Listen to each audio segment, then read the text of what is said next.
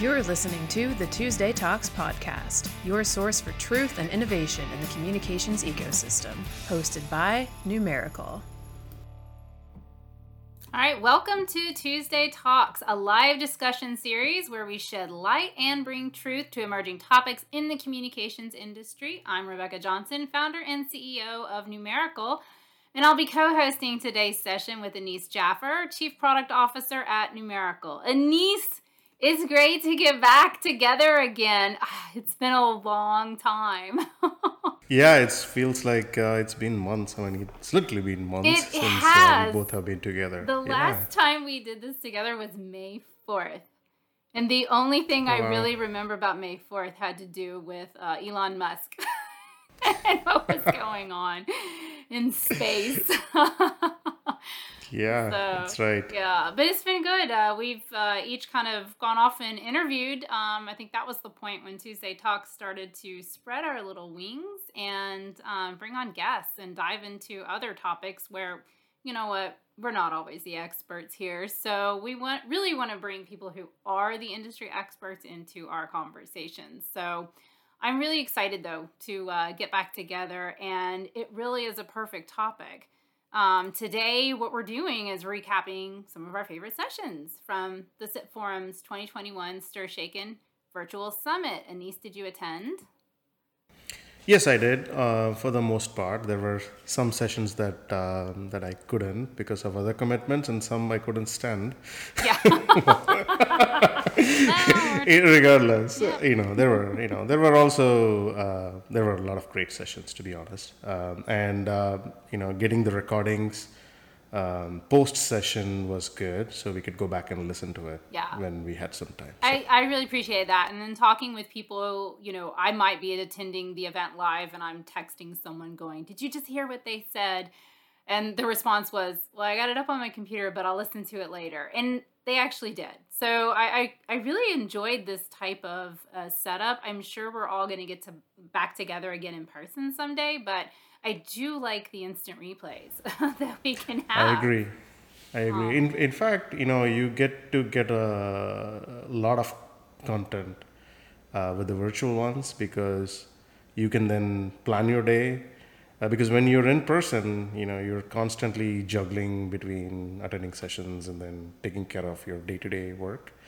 So this at least allows us to kind of focus on both, and then whenever you have time, you can, get in and out. Yeah, I agree. So that was good. I agree. So if you didn't participate in this event and were not aware of it, we will have links that allow you to get access to those recordings. You just have to register, and it's really simple.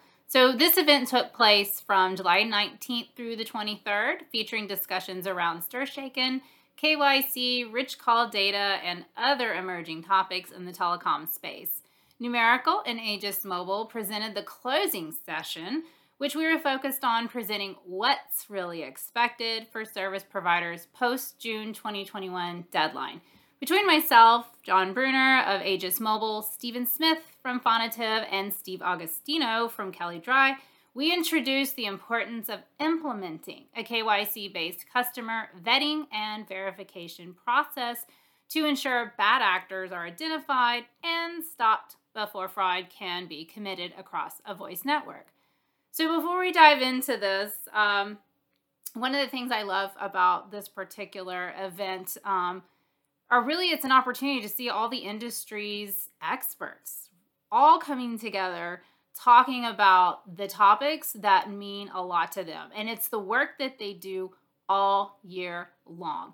So I don't know of any other type of event where you get this many experts together and we just really dive into the technical details and some high level as well. So you don't have to just be a technical person to attend. This covers regulatory as well, and then some high level and forward looking conversations. But it's one thing that you can always count on at the SIP Forum is a history lesson on Stir Shaken. And this year did not disappoint. So kicking off the virtual summit, the chair of the IPN&I and AT&T's very own technical expert, Martin Dolly, provided an overview of the then and now and how we got here. Starting in October 2012, the FTC held a workshop to discuss robocalling and spoofing. And this was the collecting of the minds who apparently had some kind of monumental lunch that set standards, bills, rulings, and technologies in motion to present day 2021, where we are still talking about robocalling and spoofing. So this particular session covered the achievements, the challenges, and the technology advancements over the past 9 years. It's a long time, Anis. Yeah, I know. I feel like we've been on this for quite some time now, and it's only been like what 3-4 years now. Yeah, it feels like forever. But it feels like it's a lot longer than that. But it's good to hear that this has been going on and been at the top of things to do for this group for the last 9 years. So that's good. It's a lot of work that has gone in. Yeah. And I feel like this particular session, and I think it is kind of common, at least for the events that I've attended in the past, that it kicks off with this little history lesson, because we do need to remember where we came from and also acknowledge the achievements that have been done, because we kind of get stuck in that wheel of constantly working and we're wondering, when are we ever going to come to an end, and have we done anything good? And this particular session really kind of outlined, hey, let's pause for a moment and acknowledge what's come about. So some of the key points that they covered with regards to the technologies and advancements is, a lot of the activities around vetting and TN validation. So we have the telephone number registry for central location for all vetting. We've discussed delegated certificates for enterprise validation and also distributed ledger. And throughout the week, each one of those particular topics was talked about a little bit deeper. What we also acknowledged was the branded calling service side, enhanced user display, such as RCD and out-of-band solutions, both from the standards side on the advancements there and also in the technology and POC. So it's good to acknowledge that we are working and there is something being produced. But as always, there's some areas to watch as well. I mean, we still have concerns, topics and issues that need to be addressed. One thing I thought was really kind of interesting, and Anis, we're kind of removed from this, but there was a statement made, and it's on this slide deck, that the bar for CA token issuance is lowering. So that's a little concerning, especially when we're talking about a framework for trust. I don't know if you had any thoughts on that. I don't know what this technically means about the bar being lowered, but clearly there is something that's coming about with regards to that as we move forward. Yeah, I think the big difference between how Canada is implementing STIR/SHAKEN versus US, that could be a driver. As you know, in Canada, the PA and CA was a combo solution and the vendor was picked to do both. So that could be a reason why the CA token process or the requisites could be lowered. I do not know. I'm just guessing. Maybe it's something that we should get somebody from Canada to talk about this, right? That could be interesting. But there is a definite difference between how Canada is implementing in terms of the vendors versus what we have in US. And also in Canada, they have more TDM players. So we have to also see how the carriers, the TDM carriers are looked at when this is rolled out. Yep. Another area to watch is with regards to the vetting and TN validation. And it really kind of comes down to which one's going to dominate the ecosystem and which ones will fade away. I think, from this year's versus last year's, there was a lot of concepts that were being presented.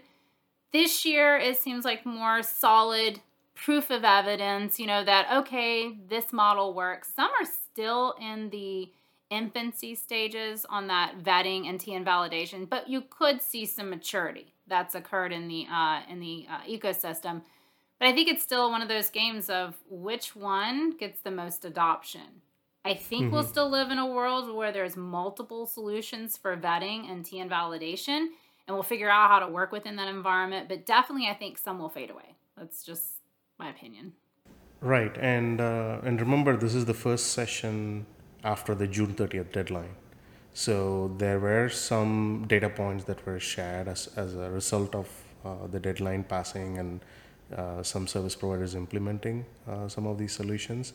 And also I saw, or at least my observation was that there were some underlying themes, definitely identity, trust, vetting, verification, and then branded calling and enhanced call display. Those were all the high level themes of all the sessions that were getting presented.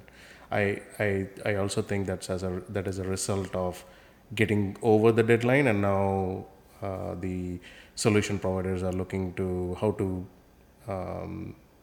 implement this at scale, and what else can they do once StirShaken has been implemented. To me, that is the branded calling solution, and the identity-based services, whether it is, we call it validation, vetting, authentication, whatever that is, right? So that's how I saw that the theme of the sessions were. Speaking of implementing at scale, the other third theme was the international signing of calls. And international call signing is definitely taking center stage. With this year's keynotes titled The View from Canada and The View from the Netherlands, trust, which is the topic of discussion this year, and albeit at times the discussion was focused on why one shouldn't trust. But I couldn't help but wonder, as we're hearing from the other countries who are implementing StirShaken, and what is their motivator behind why they are implementing this. We have a lot more trust issues to focus on and figure out how do we exchange this information and bring identity globally on a global scale. But I couldn't help but wonder, if we cannot trust each other in our own country using our own standards, will we ever advance this trust model on a global scale? And I guess we'll just have to wait to attend next year's SIP Forum, because I am pretty sure that we will get that update from Martin Dolly. It's something to think about. Yeah, the international implementation, it's beginning to happen. At least in Canada, we know that they are further along than other countries. The other places, I think we have to wait and see, because in Netherlands was interesting. I mean, they said that the issue that we have here is not what they see there. I mean, there are subtle differences between locations and how they perceive this problem. Yeah. Well, that brings me to one of my favorite sessions, and I'll just be honest, it's because of who was presenting. I am a huge fan of John Peterson from Neustar. I think he is a mini genius in this space for sure. And that is one you should absolutely go re-watch. With regards to that one, he co-presented on the topic of international calls. And this particular session has some really good data points that it didn't necessarily have answers, but John is really good at framing the problem that we need to start talking about and drive those conversations around. So one of the key points, and again, thank goodness someone is watching this, with regards to the international assigned traffic at the verification services, there is an increase of approximately 20 times over a 10-week span of this year of signed calls from an international, and that's a non+1 call. So a few data extractions from this evaluation included how calls are being attested. So of those international, I'm just going to say non+1 calls that were signed, 94% of the calls were signed with a B level attestation. But it is questioned whether B is the right choice for those calls. And then due to the consequences of signing with C, which is a topic that we have here in the US, there could be a trend that emerges of, calls wanting to coalesce to at least a B. And does that bring distinction, or does it just create more uncertainty around the call? What are your thoughts on, and did you see any other kinds of stats? Yeah, that's very interesting that you quoted that number. I'm thinking about another session. This was one of the analytics providers. When they presented, they quoted the same number, 95% of the honeypot calls for determining robocalls was signed as B.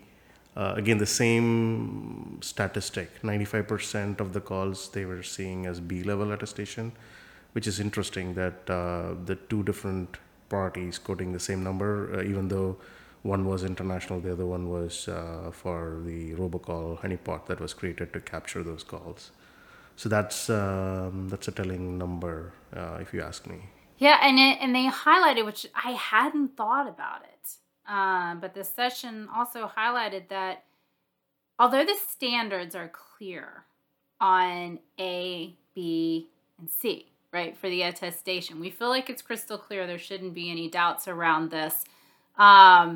With the guests within this session, you had a representative from France and from Canada, and they kind of talked about how maybe their numbering planning, how they manage numbers in their country doesn't quite fit into those categories. And I mean, I just think it's very interesting of how they're going to reconcile that. And then that's a challenge for the analytics. What does B really mean? Because Denise, you just said that there was a bunch of bad actor calls based on the analytics that were labeled B attestation. So I don't know if that means A is good. I don't know. I don't know what this will mean.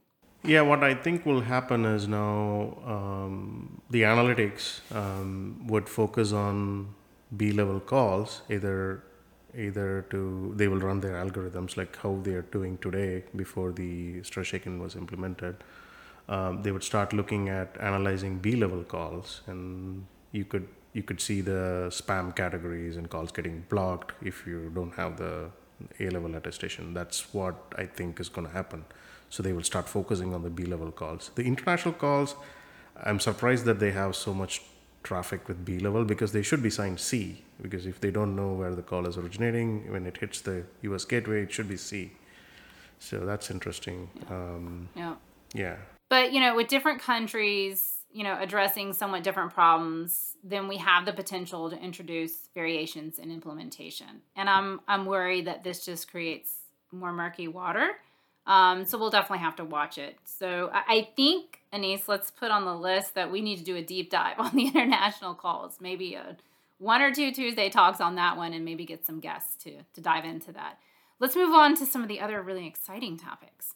Let's talk about the branding sessions. There were several of those. Do you have a highlight for that? Yeah, there were a couple of sessions on that. Before we get into that, there were a couple of things that came out of the GA update that I want to highlight. So the GA update session was on Friday. It was right before your session with Aegis. And they mentioned that there were a couple of policy changes that they had approved. One was non-service providers like ResParks can get SPC tokens. And the other one was the approval for optional use of delegated certs in the STIR/SHAKEN ecosystem. So they highlighted these two items in their discussion, and it is important because this allows ResParks to now use their SPC tokens to either validate the numbers and issue a delegated cert, or they could use the same system to validate as part of a registry, like the TFN registry.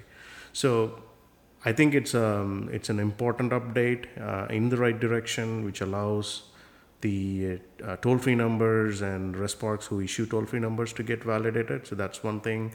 And then the optional use of delegated cert in STIR/SHAKEN then allows enterprises to get delegated certs either directly from their provider and CA, or from their provider through a subordinate CA, and that framework still is getting finalized. But I think the fact that the policy has now been approved is a good update and in the right direction for enterprises. So I want to highlight that before we talk about branded calling. Now, with respect to branded calling, there were several sessions. Some of them were use cases that were presented, and some were more along the lines of talking about enhanced call display and how that can improve customer experiences. Now, there were some demos of these solutions as well. What was interesting was that they did not particularly address what kind of methodology was used for these use cases, whether it was delegated cert or centralized repository. That was not discussed. In one scenario or one use case that was demoed, it looked like it was an out-of-band solution that was behind the scenes that was used to implement a branded name. However, if the solution works and enterprise can leverage that model, that's good. But what was not elaborated was the kind of technology that was used behind the scenes. In fact, there was an update on the centralized registry, and that had a mention of delegated certs. So to me, it seems like now the models are overlapping, and whichever is best used by a particular or works on a particular carrier is the one that has been showcased. That's the impression that I got. Now, the best session on delegated certs was, of course, the one by Chris Venn, who's one of the authors, right? So he had a session on trusted identity security and how delegated certs enable that. He clearly articulated why the PKI model used by delegated secure is more secure and distributed within the STIR/SHAKEN framework. Which means that the PA and the CAs and subordinate CAs are all part of the same ecosystem, and getting the certs issued with that hierarchy enables more trust and adds that layer of security. So I think that was a great session talking about how to leverage delegated certs for distributed identity. So that was good. I even tagged that one for anyone who's new to delegated certificates. He did a brilliant job on explaining it and giving some really good analogies in a frame of mind that you would understand and be able to relate it to. And my word for Chris is simplistically brilliant. That's how he presents. Yeah, and he also kind of addressed some of the common misnomers about how delegated certs are used, right? So he kind of addressed some of those issues as well. And finally, there was a presentation on out-of-band. This was specifically on out-of-band as it relates to the STIR/SHAKEN ATIS framework. It addresses the scenarios where you have intermediate TDM switches. There's a difference between the out-of-band that was talked in this forum versus what Google has implemented, for example, in their verified caller. Here, the solution is specifically addressing non-IP switches in the call path by updating what is called as a CPS or a call processing service on both ends. So at the origination side, the OSP can update the CPS as part of the STA-AS function. And then on termination, at terminating end, the TSP can use the CPS to retrieve the data. So that was interesting, but it is very specific, and it is targeted for service providers to leverage this model. In the case of Google verified calls, as we know, it's more for an enterprise to update the Google call server and then the terminating device connecting to the call server and retrieving. So the concept is pretty much the same. It's just that who uses it, right? So the STIR/SHAKEN ATIS framework allows service providers to leverage the out-of-band model to kind of transport information when there are non-IP switches in between, whereas the Google solution is over the top. Anybody who's making a call as an enterprise can just connect and then send the data to the terminating device. So we have to see how much adoption happens with the service provider model. But at least, it was discussed and it was presented. So that's another interesting session that was there. Yeah. So I want to move on to a more exciting topic, which is called regulatory. It is interesting. I think it's important that we follow this side of it. So, Anis, on the regulatory side, I mean, there were several topics and kind of the same industry leaders that we're used to, but there was one little theme that to me was the theme of enforcement with regards to the FCC. And there was an attorney advisor from the Enforcement Bureau at the FCC who discussed really what the Trace Act empowered, some of the changes that came out of that. And And what I see is like a lot of organization going on. So from the Enforcement Bureau side, they have increased enforcement tools.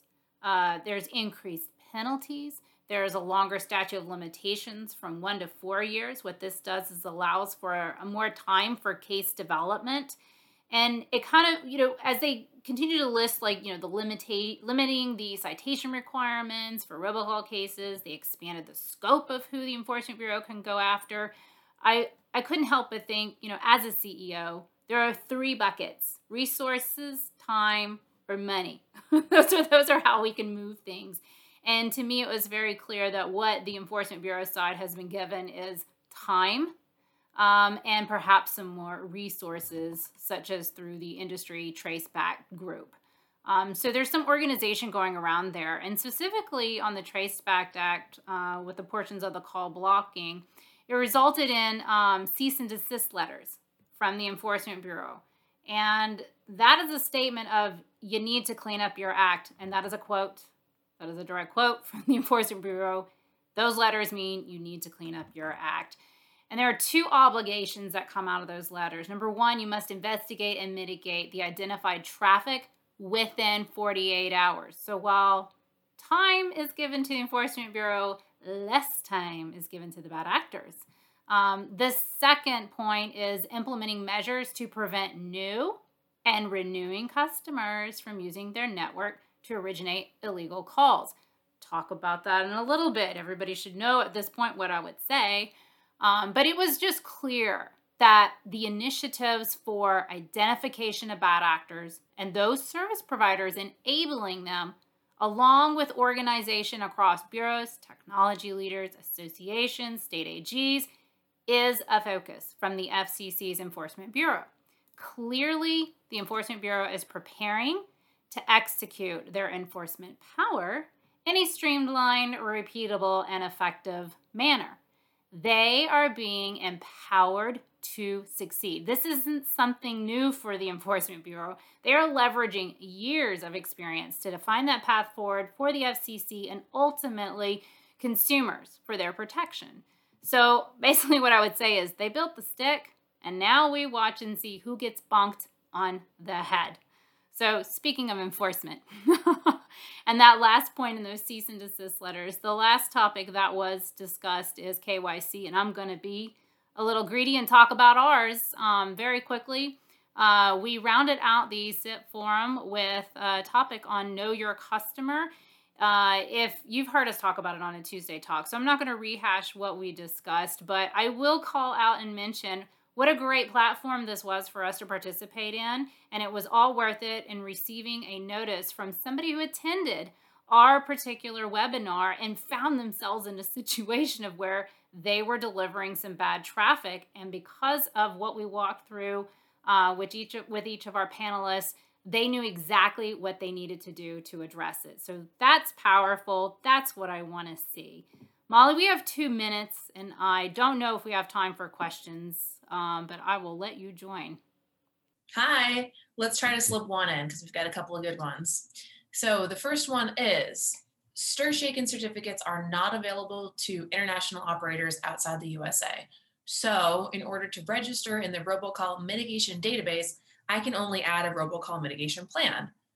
Based on this, how will AT&T, for example, know that the call came in from my carrier if I'm 3 intermediate carrier hops away from AT&T? Let me try to answer that one. If the originator, let's say it's international, right? So if it's an international originator and when the call lands at the US gateway, the US gateway needs to sign the call with the STIR/SHAKEN cert, right? Otherwise, AT&T wouldn't know when they receive it. And again, if there is an intermediate TDM, the cert could get lost. That's the reality of the situation today. So it's going to be very difficult for AT&T to figure out if they are if the originating service provider was 2 or 3 hops away from the US gateway. Now, if they're using a US gateway and they're signing the call, and the call is for taking an IP route and it's landing on AT&T, then they will know who they are or who signed the certificate, basically. All right, so that's all we have time for. We'd like to thank all of you for joining us today for another episode of Tuesday Talks. We hope to see you all again on Tuesday, August 24th. Take care.